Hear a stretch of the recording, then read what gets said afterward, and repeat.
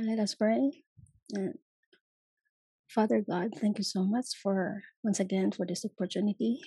And I pray to those who are listening right now. I pray for wisdom and understanding, and that we all can apply in our lives and to know more about love of God. Lord, thank you so much in all this. I pray in Jesus' name. Amen. Amen. All right, so tonight we come to what I think is really the climax of John's argument.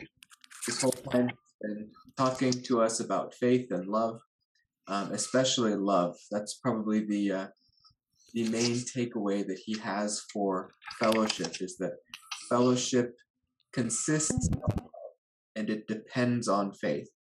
So when we have faith, we have the ability to be in fellowship, and when we are in fellowship, that's expressed through love. And if you remember, he opened his epistle with these verses. He says, what was from the beginning, what we have heard and what we have seen with our eyes, what we have looked at and touched with our hands concerning the word of life. The life was manifest, and we have seen and testify and proclaim to you the eternal life, which was with the Father and was manifested to us. So he's talking about Jesus Christ. The PowerPoint is not showing up the screen. Yeah, I don't have this verse on the PowerPoint. Oh, okay. Thanks. So he's talking about Jesus Christ, and that they saw him, that they were with him, that they had fellowship together with Jesus, and they had love together with Jesus. He continues, what we have seen and heard, we proclaim to you. So he tells them all their experiences with Jesus Christ. And then he says, so that you too may have fellowship with us, and indeed our fellowship is with the Father and with his Son, Jesus Christ. These things we write to you, so that your joy may be made complete. So he wrote that as the introduction to this epistle, in order to tell us that he's talking about love and he's talking about fellowship. And that's all dependent on our content of faith. When we believe in Jesus Christ as the one who died, rose, and ascended into heaven, then we believe in the right object. And when we continue to believe, we continue in fellowship. And that's his whole point, is that just as they were together with Christ and they experienced his love firsthand, that just because Christ is not here does not mean that we don't share in that experience. He says he wants our joy to be made complete as well. So we can experience the love of Jesus Christ, but we experience the love of Jesus Christ when we are in fellowship with the brothers who are also in the love of Christ. So we demonstrate God's love towards one another. And that's really the argument that John is getting to here in 1 John 4:11-16. So this is the climax of his argument. So he says, beloved, if God so loved us, we also ought to love one another. No one has seen God at any time. If we love one another, God abides in us, and his love is perfected in us. So although we do not see him and have not seen him, we love each other because God abides in us, and his love is then perfected in us when we show his love to others. And remember, that is not love that we create. That's his love that he gives us, that we reflect back to others. We become so full of him that we share that love. So if we are not walking in the light, if we are not walking in the love of Christ, we're not being filled with Christ's love to share with others. And any love that we try to give to others is not giving out of abundance, but it's emptying ourselves and pouring into another empty vessel. So the only way to be truly in Christian love and truly in Christian fellowship is to be yourself in fellowship with God. If you are out of fellowship with God, you have nothing to contribute to that relationship with another Christian. So this is the argument that he is coming out of. Remember, he has proven to us already that Jesus Christ loved us, and the proof of Jesus' love towards us was his self-sacrifice. In 1 John 4:9-10 that we looked at last week, It says, "By this the love of God was manifest in us, that God has sent his only begotten Son into the world so that we might live through him." So it's not just that he came to this world to die and justify us, and then we live wild and crazy until he comes, or we live depressed and distraught until he comes. No, he has given us life now, though we will see it even more completely when we are glorified together with him at the end. Even now, we have access to the mind of Christ. We have life in the Spirit of Christ. So he has given us life now, and life more abundantly to come. So he says, "In this love, not that we loved God, but that he loved us and sent his Son to be the propitiation," that is the satisfactory payment for our sins. Paul talks about the same thing. In Romans 5:8, he tells us how God demonstrates his love towards us. He says, "God demonstrates his own love toward us in that while we were yet sinners, Christ died for us." So remember that while you're a Christian, and if you walk in sin for any amount of time, don't feel like Christ is not going to accept you and you confess your sins and come back into fellowship with him. Because when he died for you initially, when he provided his complete sacrifice for you, you were still a sinner. So when he loved you enough to die for you, you were in sin. How much more now that you are part of his family does he love you? So remember that he wants Christians to be in fellowship with him, not running and hiding from their sins, but opening them up to him so that he can work in your heart. Because if you hide those sins from him, he's not able to work in your heart. If you deny your sinfulness, remember, or if you lie and say that you don't have any sin, then the light is not working in you. That was 1 John 1, again, if you remember. So Paul keeps going and he says that these have continuing results. We've got a comment here. Ask what pudding means. Oh, yeah, the title here, "Proof is in the pudding." It's just an idiom. I think, I don't know where it comes from. Proof is in the pudding. I don't know. I'll look that one up and see what the etymology of that phrase comes from. Basically, it means you have tangible proof. Like, for example, when you eat the pudding, you know, rather than just looking at the pudding. Maybe it comes from pudding doesn't look delicious, but when you eat it, it is. So I could be totally wrong on that. But yeah, proof is in the pudding basically means that it's being experienced, and that's how we know. All right, so these continuing results that Paul's going to talk about. He says, "Much more than, having now been justified by his blood, we shall be saved from the wrath of God through him." So remember, God has brought us into family relationship with him through justification. Now that we are in his family, his love towards us is a little different. It's not calling us to be part of his family, but it's calling us to act appropriately within his family. Now we are under the rule of life where we're expected to live a certain way to be in fellowship with him.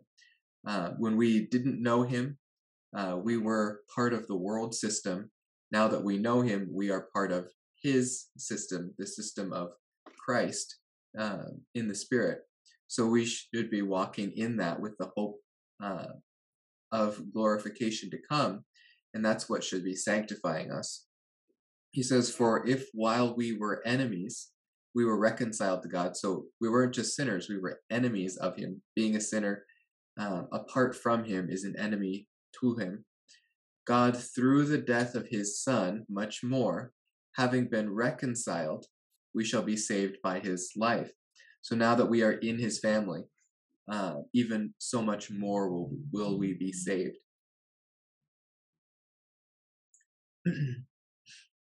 So let's look at another example then of Christ's love and what that means for us in regard to the rule of life as Christians. How should we be living based on the fact that Jesus Christ loved us and died for us? In John 13, 34, this is from the Gospel of John. Jesus says, "A new commandment I give to you, that you love one another, even as I have loved you, that you also love one another."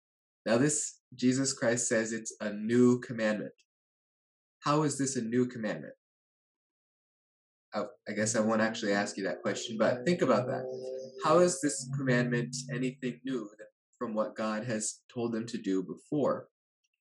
For example, if we look back at Leviticus chapter 19, verses 17 to 18, this is part of the law given to Israel. He says, "You shall not hate your fellow countryman in your heart. You may surely reprove your neighbor, but you shall not incur sin because of him." And now in verse 18, "You shall not take vengeance nor bear any grudge against the sons of your people, but you shall love your neighbor as yourself. I am the Lord." So the old law was you should love your neighbor as yourself. So just as you love yourself, you should love your neighbor. How is that different than from the law of Christ? "You shall love one another even as I have loved you." So we are no longer following our own pattern of how do I want to be treated? How would I treat myself? Because we can treat ourselves pretty poorly. But Jesus Christ did not treat us poorly. Jesus Christ loved us enough to die for us. So rather than the poor standard of treating others as we want to be treated, instead we go above and beyond and we treat others as Christ has treated us. Because he has loved us enough and filled us that when we love another in the love of Christ, we are not emptied. In fact, we experience Christ's love all the more when we share that love. So Romans chapter 8, verses 1 through 2. This is the voidness of the law. So Leviticus was part of the Mosaic law. This is what Christ came to fulfill and annul. So after Christ, there is no more Mosaic law. Instead, we have the law of Christ. The law of Moses was a net positive, but it existed to show us our condemnation in our sin. It existed to show us our sinfulness. Now that we have seen our sinfulness, we also see the solution, which is in Christ. So in Romans 8, 1 through 2, Paul, after a long struggle with the flesh, after saying, finally, who can save me from this body of death? Who can save me from this dead body? He says, thanks be to the Lord. And then he says, therefore, there is now no condemnation for those who are in Christ. That's talking about the law. For the law of the Spirit of life in Christ Jesus has set you free from the law of sin and death. So the Mosaic law was the law of sin and death. It convicted us of our sin. It showed us our sinfulness so that God was just in punishing for those sins, but he put the punishment for those sins on Jesus Christ rather than putting them on us. So that when Jesus Christ died on the cross, he paid for our sin debt under the law, and we are no longer under the law, but instead we are under the law of Christ. So instead of loving each other as we love ourselves, now we love each other as Christ loved us, even dying for us. So continuing in Romans 8, verses 3 and 4, Paul says, "For what the law could not do, weak as it was through the flesh," that means the law couldn't make us sinless. The law could only show us our sin. The flesh is not strong enough to fulfill the law, but Jesus Christ was strong enough, being God himself, to overcome the law. But God did. So the flesh was weak and couldn't fulfill the law, but God was strong and could fulfill the law because God is perfect and mankind is not. And how did he fulfill the law? By sending his own son in the likeness of sinful flesh and as an offering for sin. Now, Jesus Christ wasn't sinful himself, but he came in the same material as we are. He came in the same way as a human, being a kinsman redeemer. An offering for sin. He condemned sin in the flesh so that the requirement of the law might be fulfilled in us. Do not walk according to the flesh, but according to the Spirit. So we are no longer bound to the flesh through the law, but we are bound to the Spirit through Jesus Christ. So we should walk in the Spirit. All right, so here is his climax. He says, "By this we know that we abide in him, and he in us, because he has given us the Spirit." Remember, abiding is a term for fellowship. So by this we know that we have fellowship in him, and he is fellowship in us, because he has given us the Spirit. That is our mutual access to one another. We have seen and testify that the Father has sent the Son to be the Savior of the world.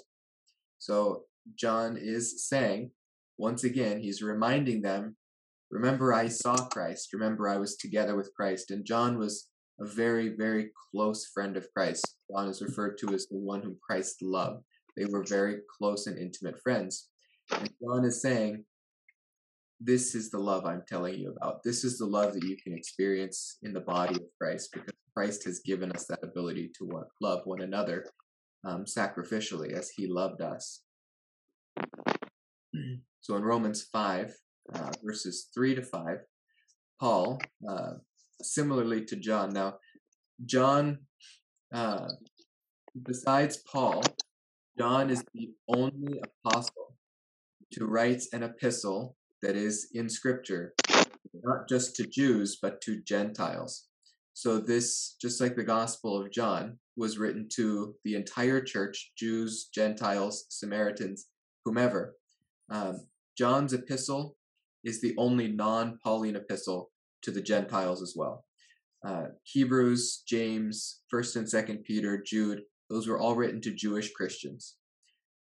This one, remember, is written to all Christians, just like Paul. So there's a lot of crossover between Paul and John. But Paul says in Romans 5, we also exult in our tribulations. So remember, this is not the kind of human wisdom that we might muster, saying that we're enduring tribulation, so we're going to worship, we're going to praise. That is evidence of the Spirit working in us, that when we encounter tribulations, we are able, and not only able, but we feel that urge by the Spirit to worship and to praise God. So we also exult in our tribulations, knowing that tribulations bring about perseverance, and perseverance, proven character, and proven character, hope. And hope does not disappoint, because the love of God has been poured out within our hearts through the Holy Spirit who was given to us. So all of these things that we encounter in life push us towards hope. And that's hope of that promise that Jesus Christ is alive within us, that we will be made alive together with him when he comes to retrieve his church. Now, if you look at the fulcrum of this, it's hope. Hope is that point that it's driving towards. Now, hope is something we are only going to experience in this earth, because hope is the promise of things future, the promise of things to come. You basically have hope when you look at a situation and it's not ideal, but you know that you have an ideal situation or an improved situation coming later. Well, once we are together in the presence of Christ, hope doesn't disappear in the sense that we are hopeless, but hope will disappear in the sense that our hope has been realized, our hope has been fulfilled, that everything we've ever hoped for and longed for is present with us at all times. In fact, C.S. Lewis says that hope, its existence, is a proof of heaven, because hope, you need something to hope in, you need an object to hope for. And our hearts naturally long for that missing piece, which is the presence of Christ, the presence of God, and we will have that in heaven. Now, hope also disappears for those who end up in hell, but it doesn't disappear because it has been fulfilled, but rather they become hopeless because there is no ability to ever have that hope fulfilled. Therefore, there will be no more hope for them, but also no more hope for us. Only ours will be fulfilled and theirs will not. Romans 5, he continues, for while we were still helpless, at the right time, Christ died for the ungodly. Who did he die for? Did he die for the elect? Did he die for the chosen ones? Did he die for those special Christians. No, he died for the ungodly. He died for those without God so that they might have God. For one will hardly die for a righteous man, though perhaps for a good man someone would dare even to die. In Galatians 4, we read that Jesus was sent by God. He says, when the fullness of time came, God sent forth his son, born of a woman, born under the law. He was born under the law to fulfill the law, so that he might redeem those who were under the law, that we might receive the adoption of sons. So the law kept us separate from God. We could see that righteousness of the law that we could not attain to, but Christ, attaining the righteousness of the law, adopted us as sons and adopted us into his righteousness. And it says here that it was when the fullness of time came, when the time was right, God sent his son. And then he said, because you are sons, God has sent forth the Spirit of his Son into our hearts. So it's because of this adoption, because we were brought into his family, he has filled us with his Holy Spirit. And the Holy Spirit in us cries out, Abba, Father. We are in a family relationship with God. Therefore, you are no longer a slave, but a son. And if a son, then an heir through God. So the concept of fellowship brings in this concept of sonship, that we are the children of God. Remember, John has also told us we are the children of God. And therefore, we have been brought into his family and can rest and trust in his promises. All right, we're going to be done very fast tonight, so we'll have time for questions and prayer. We're almost done here. Let's see.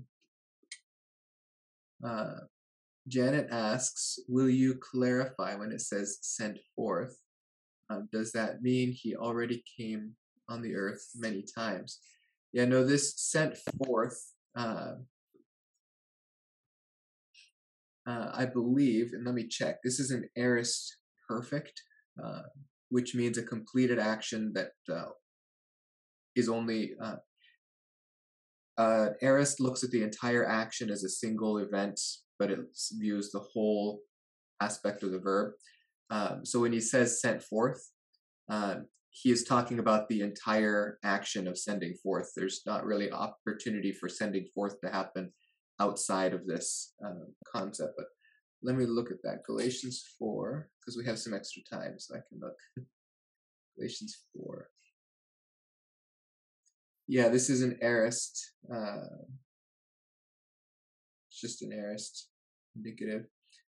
So yeah, this is looking at the entire action, though, as a completed action.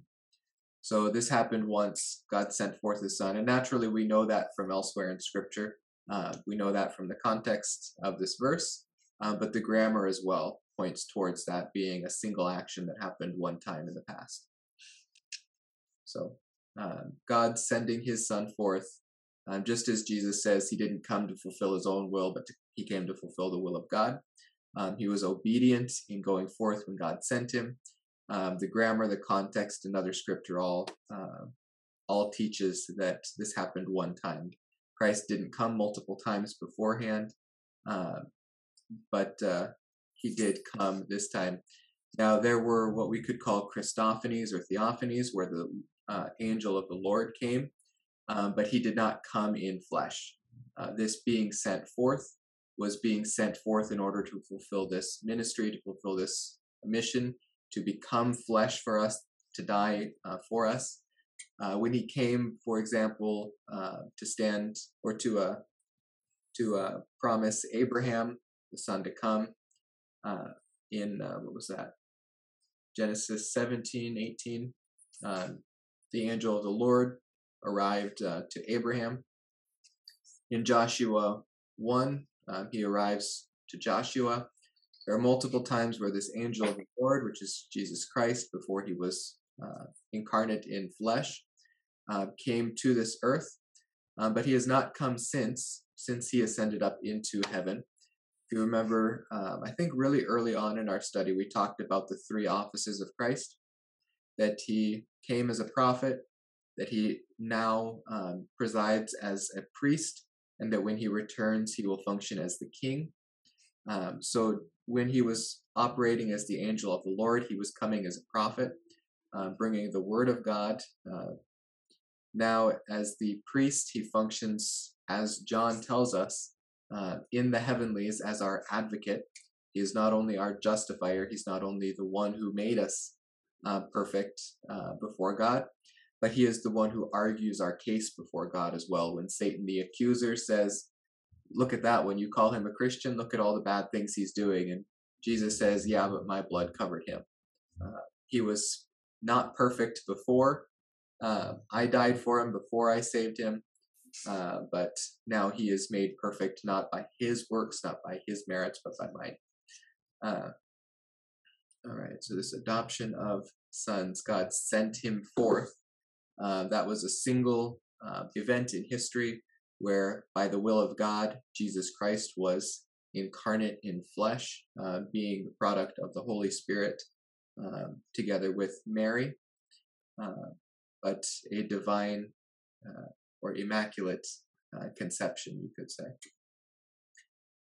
All right, in 1 John 4:15 through 16, these are last verses for tonight.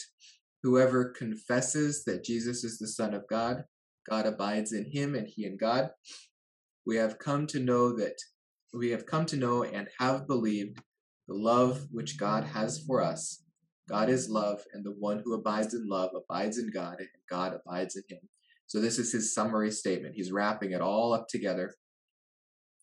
But verse 15 is kind of a stumbling point for a lot of people. Many people will try to add this into the gospel. They will say that this is a means of salvation. Unless you have confessed with your mouth that Jesus Christ is the Son of God, then you are not saved. Now remember, our very important word in here is abides. God abides in him, and he in God. That's a fellowship word for John.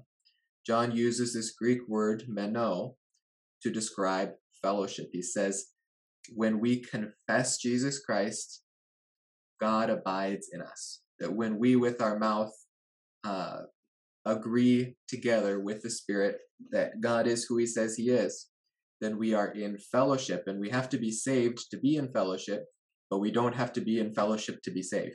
We should be in fellowship. That is the ideal. But lack of fellowship does not mean lack of salvation. It means we need to get our ducks in a row. It means we need to come back into fellowship. This confession of Jesus Christ goes back to 1 John 4, which was just a few verses ago, verses 2 and 3. And that says, every spirit that confesses that Jesus Christ has come in the flesh is from God. And every spirit that does not confess Jesus is not from God. This is the spirit of the Antichrist, of which you have heard, that is coming and now is already in the world. Now saved Christians can be deceived by these spirits. Those who have been saved and justified on the basis of faith in Jesus Christ alone, apart from works, can later be deceived into thinking they need to add something to that Jesus Christ is not enough, or that perhaps the sacrifice wasn't in the flesh and therefore it doesn't save us, but we need some other prophet. These are Christians who have fallen away from the faith. But these are not Christians who have fallen out of the hands of God. These are Christians who are not being sanctified. They are not in fellowship with God. He will still save them, but he'll save them as though through fire. That's the last of what we have for tonight. But let me take you to a verse, because I think it's important, seeing that we came to hear in our talk. All right. Can you all see this screen? Yes. Okay, let me make it bigger text. Okay, we're going to go to 1 Corinthians chapter 3.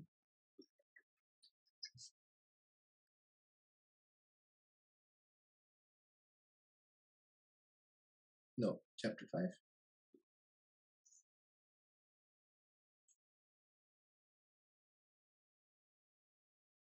No, it is chapter 3.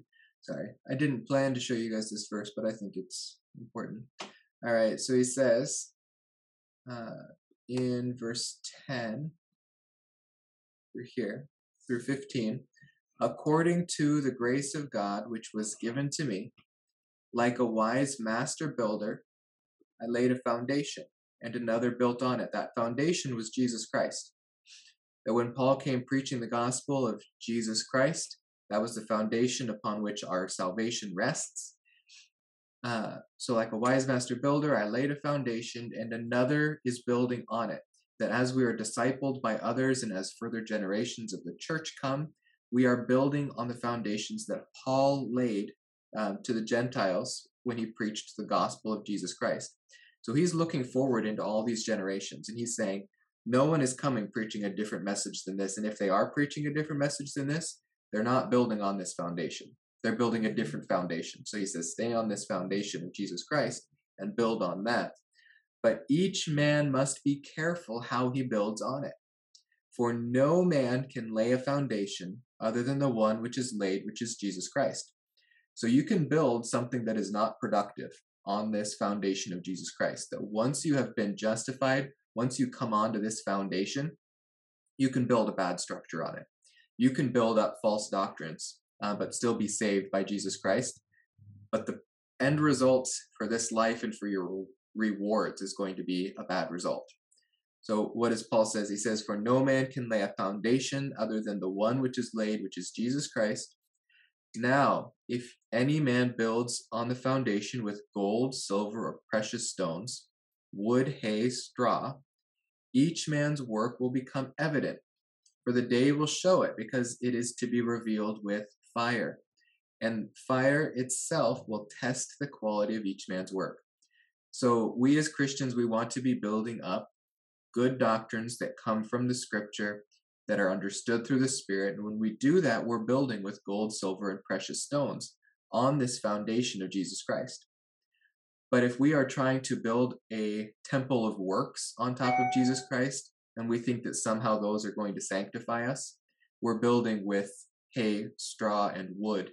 And when the day of fire comes, all that remains is that work that Christ did through us, the gold, silver, and precious stones, and all the works that we did, all the doctrines of man that we bought into after we became saved. Those are all going to be burned up and gone away. So if we have based our sanctification on doctrines that are not biblical, then we are not going to have sanctification to show for. We're not going to have works that are accumulated as we are sanctified, or rewards rather, that are accumulated as we are sanctified. So he says, if any man's work which he has built on it remains, he will receive a reward. So that work that is done through Jesus Christ, gold, silver, precious stones, that we receive a reward for. But any works that were built on false doctrines, any works that were done in the flesh and not in the spirit, those there's no reward for, because those will not survive into the next life. If any man's work is burned up, he will suffer loss, but he himself will be saved, yet as so through fire. So this is really the verse I wanted to get to. He himself will be saved, yet as through fire. So long as we stand on the foundation of Jesus Christ, so long as Jesus Christ and Jesus Christ alone was the foundation upon which our salvation was founded, no matter what we put on top of that, we are going to get to heaven because of Jesus Christ, not because of ourselves. But we can thoroughly be unproductive in this life by adding different doctrines, by adding unbiblical heresies to our thought processes. Now, we are not going to be in fellowship as we are building that tower, but we are still building it on the foundation of Jesus Christ. That foundation is a solid foundation that we don't maintain, but is maintained beneath us. Just as it says that we are held in the double grip of Jesus Christ and God the Father, we can be acting poorly, but we are going to have no rewards to show for that. So we want to be acting in fellowship, acting together with the Spirit, so that we are building in gold, silver, and precious stones rather than wood, hay, and straw. This idea is also in the Gospel of John, chapter 15. He says, I am the true vine. My Father is the vine dresser. Every branch in me that does not bear fruit, he takes away. And every branch that bears fruit, he prunes it so it may bear more fruit. So think of this in terms of our wood, hay, and stubble, and our gold, silver, and precious stones. Any fruit that is produced by Jesus Christ through us. That makes gold, silver, and precious stones. It's the same kind of imagery here. But if a branch that does not produce, a branch that is wood, hay, or stubble, he is going to take that away. But he's even going to prune or lift up those branches which are bearing fruit, but so that they might bear them more. Janet asks, what is take away? He's going to show us what is take away here. But I think that comes in verse 4 and 5. So let's follow his argument here. In verse 3, he says, you are already clean because of the word which I have spoken to you. Remember when Jesus Christ begins to wash the apostles' feet, and Peter says, don't wash my feet, Lord. And Jesus says, unless I wash your feet, you have no fellowship with me. And then Peter says, well, then wash all of me. And Jesus says, you are already clean, but not all of you. So Peter wants him to wash him all over again. Jesus Christ says that's not necessary. Just your feet are dirty. So he wants to bring him into fellowship, not save him initially. Peter has been saved by his faith already. But we need continual cleansing by the Lord. Now we're going to come back to this John 15, but I want to take you really quick to 1 John chapter 2, verses 1 and 2. He says, my little children, I am writing these things to you so that you may not sin. And if anyone sins, we have an advocate with the Father, Jesus Christ, the righteous. He himself is a propitiation for our sins, and not for ours only, but those of the whole world. Now, if we look back at verse 9 of chapter 1, he says, if we confess our sins, he is faithful and righteous to forgive our sins and to cleanse us of all unrighteousness. This is not talking about initial salvation. This is talking about the blood of Christ. Just as it is good for our salvation, it's good for our sanctification. That we need continual cleansing because this world that we live in makes us dirty. When we live in this world, it rubs off on us. And that is a hazard of being on this earth. But Jesus Christ has provided the solution for that. That the same blood that saved us, that brought us into his family, also cleanses us while we are in his family. Now, I think these are the verses Janet wanted me to get to. He says, abide in me and I in you. Remember, that is John's word for fellowship. Have fellowship in me and I in you. As the branch cannot bear fruit of itself unless it abides in the vine. If the branch is not receiving the sap of the Spirit, if the Spirit is cut off from working in the branch gets cut off. Unless it abides in the vine. So neither can you unless you abide in me. So unless we are in fellowship with Christ, we cannot produce any fruit. No fruit, no works can be produced unless we are in fellowship with Christ. For he says, I am the vine, you are the branches. He who abides in me and I in you, he bears much fruit. For apart from me, you can do nothing. If anyone does not abide in me, he is thrown away as a branch and dries up, and they gather them and cast them into the fire, and they are burned. Now, he's talking about our works. This is the same picture as Paul gives us in 1 Corinthians chapter 3. Everything we have built on top of that, that's all burnt up. But what has been produced by Christ through us, that survives. Verse 7, or are we in 5? Yeah, 7. If you abide in me, and my words abide in you, ask whatever you wish, and it will be done for you. Remember that whatever we ask according to the will of God, and when we are in fellowship with God, we are following the will of God, he will say yes to if it is asked through his guiding of the Spirit.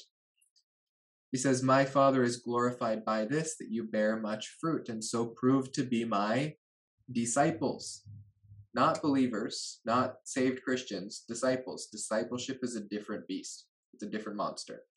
Discipleship is one who has given all. You have to count the cost of being a disciple. You don't count the cost of being a Christian. You don't count the cost of being saved by Jesus Christ. He calls believers to become disciples. He calls a believer to follow him more intimately, to follow him more deeply, but not all Christians are disciples. All Christians should be disciples, but not all are. That is a Christian ideal. Just as the Father has loved me, I have also loved you. Abide in my love. Now, this whole chapter sounds very much like the epistle of John that we're looking at. So he says, if you keep my commandments, you will abide in my love. So if you obey my commandments, you will abide in my love, just as I have kept my Father's commandments and abide in his love. These things I have spoken to you so that my joy may be in you and that your joy may be made full. So remember, that's John's purpose in writing as well. He says, our joy is made complete when you affirm these truths together with us. But this is very important. He says, if you keep my commandments. What was his commandment? Just 2 chapters earlier, he gave his commandment. He says, a new commandment I write to you, or I say to you, that you love one another just as I have loved you. And he says here in verse 10, just as I have kept my Father's commandments and abide in his love. How did he keep his Father's commandments? He died for us on the cross. So he was self-sacrificially loving towards us. So that is John's argument. He is taking the lesson that he learned from Christ in this instance in John chapter 15, and he is teaching his church that same lesson. You could say that John's epistle, his first John, is his commentary or his sermon on Gospel of John chapter 5. You could say that this is his commentary that he is teaching his church. And you see, he is not teaching anything new. He is teaching what Christ taught him directly.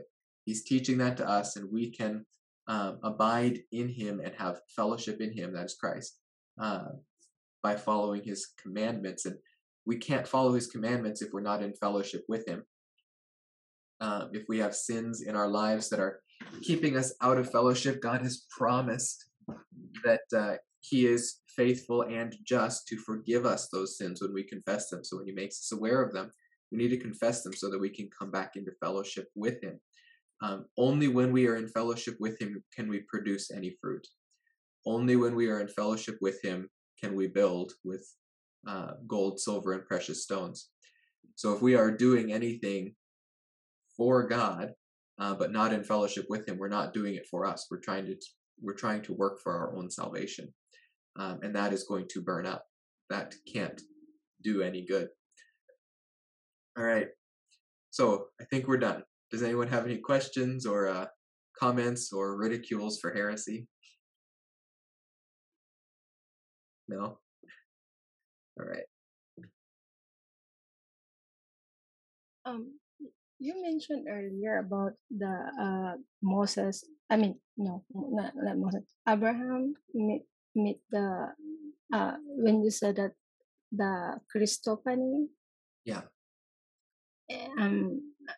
I want to know what is your assumption, or what do you know about the 3 angels that visit to Abraham? Because I encountered many people saying that the 3 angels is the Father, the Son, and the Holy Spirit. So will you clarify if you know something about that? Yeah, only one of these angels is called the angel of the Lord. In fact, I'm not even sure if he's called. Yeah, he says, "My Lord, if I have now found favor in your sight, please do not pass your servant by." Actually, is this? Yeah, the Lord appeared to him by the oaks of Mamre.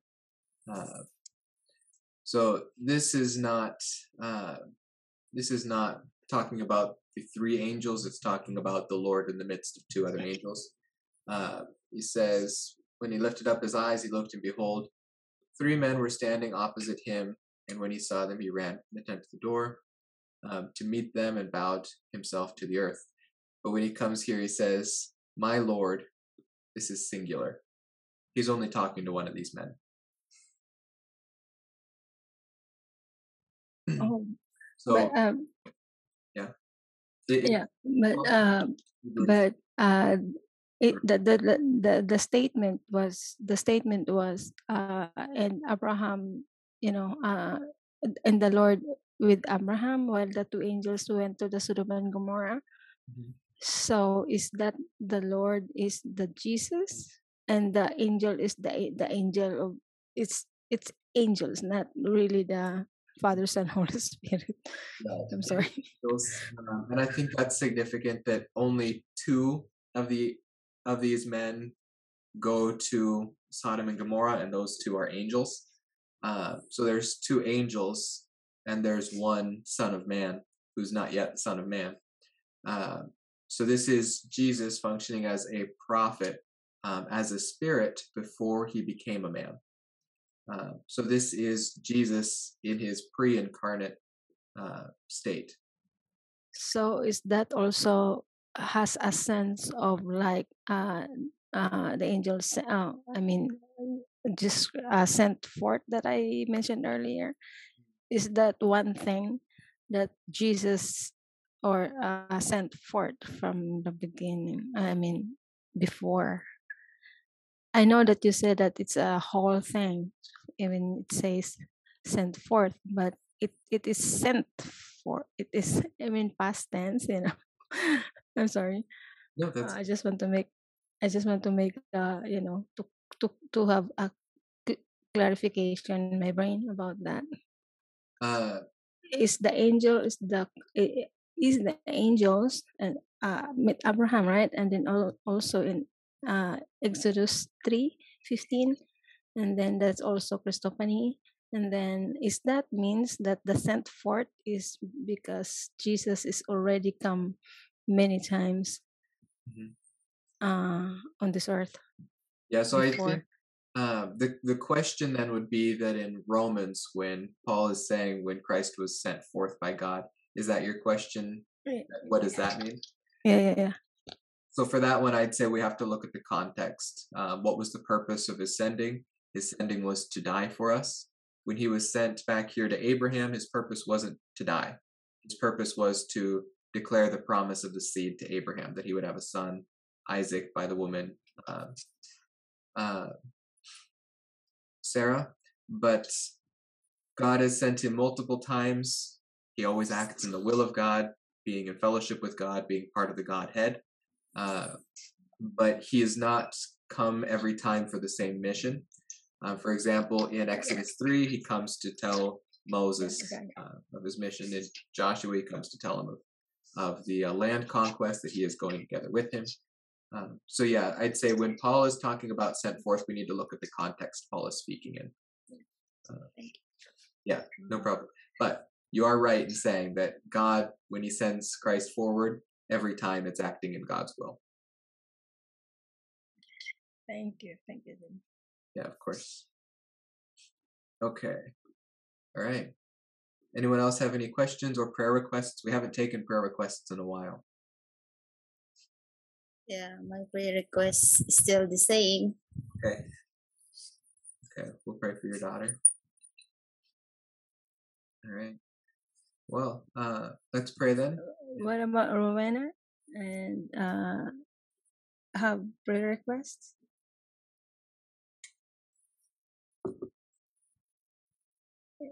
Yeah. Anyway. No. Prayer request when? Yeah, my prayer request is uh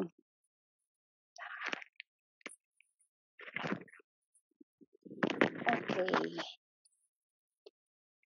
that everything is going to be fine. Yeah, especially my parents and my children as well. Okay. So for Lisa's mother, for Rowena's parents and children, and for Nita's mom to find forgiveness. All right. Janet, do you have anything? Riza? Mine is the to be with my husband, of course, the process. For me, for my family, and also, yeah, peace, peace for them, and also understanding on what is our plan. Yeah, because I and my sister, we are planning to send our brother in the province, but he is so stubborn. So that is the things that like we are praying about. And yeah, just include it in your prayer. Thank you. All right. Well, let's pray, and then we can close for tonight. Yeah, we'll pray for my health as well, and for all of our health. All right. Let's pray. Heavenly Father, we thank you for the relationship that we have with you as sons through Jesus Christ, that you came to die for us. You came in human form so that you might fulfill the law and bring us into a much better law, a law of liberty, a law of Christ, a law with a perfect example and a perfect demonstration of Christ and the power through Christ to actually fulfill that law. That when we are in fellowship with Christ, when the Spirit is working in us, when we are abiding on the vine, when we are building with gold, silver, and precious stones, then we are doing the work of Christ, and it's the work of Christ, and it's the Spirit of Christ working through us. We thank you, Lord, that you have given us such a privilege to be a part of your family. We thank you for the salvation that you've given to us, that hope and that promise of future glorification together with you, and the means to live well on this earth as well. Lord, we thank you for each member of our fellowship group. We thank you for Janet and for Risa and for Lisa and for Rowena and for Nita, and for all those who are listening but can't join us. We thank you, Lord, for our families as well. Lots of family requests this evening.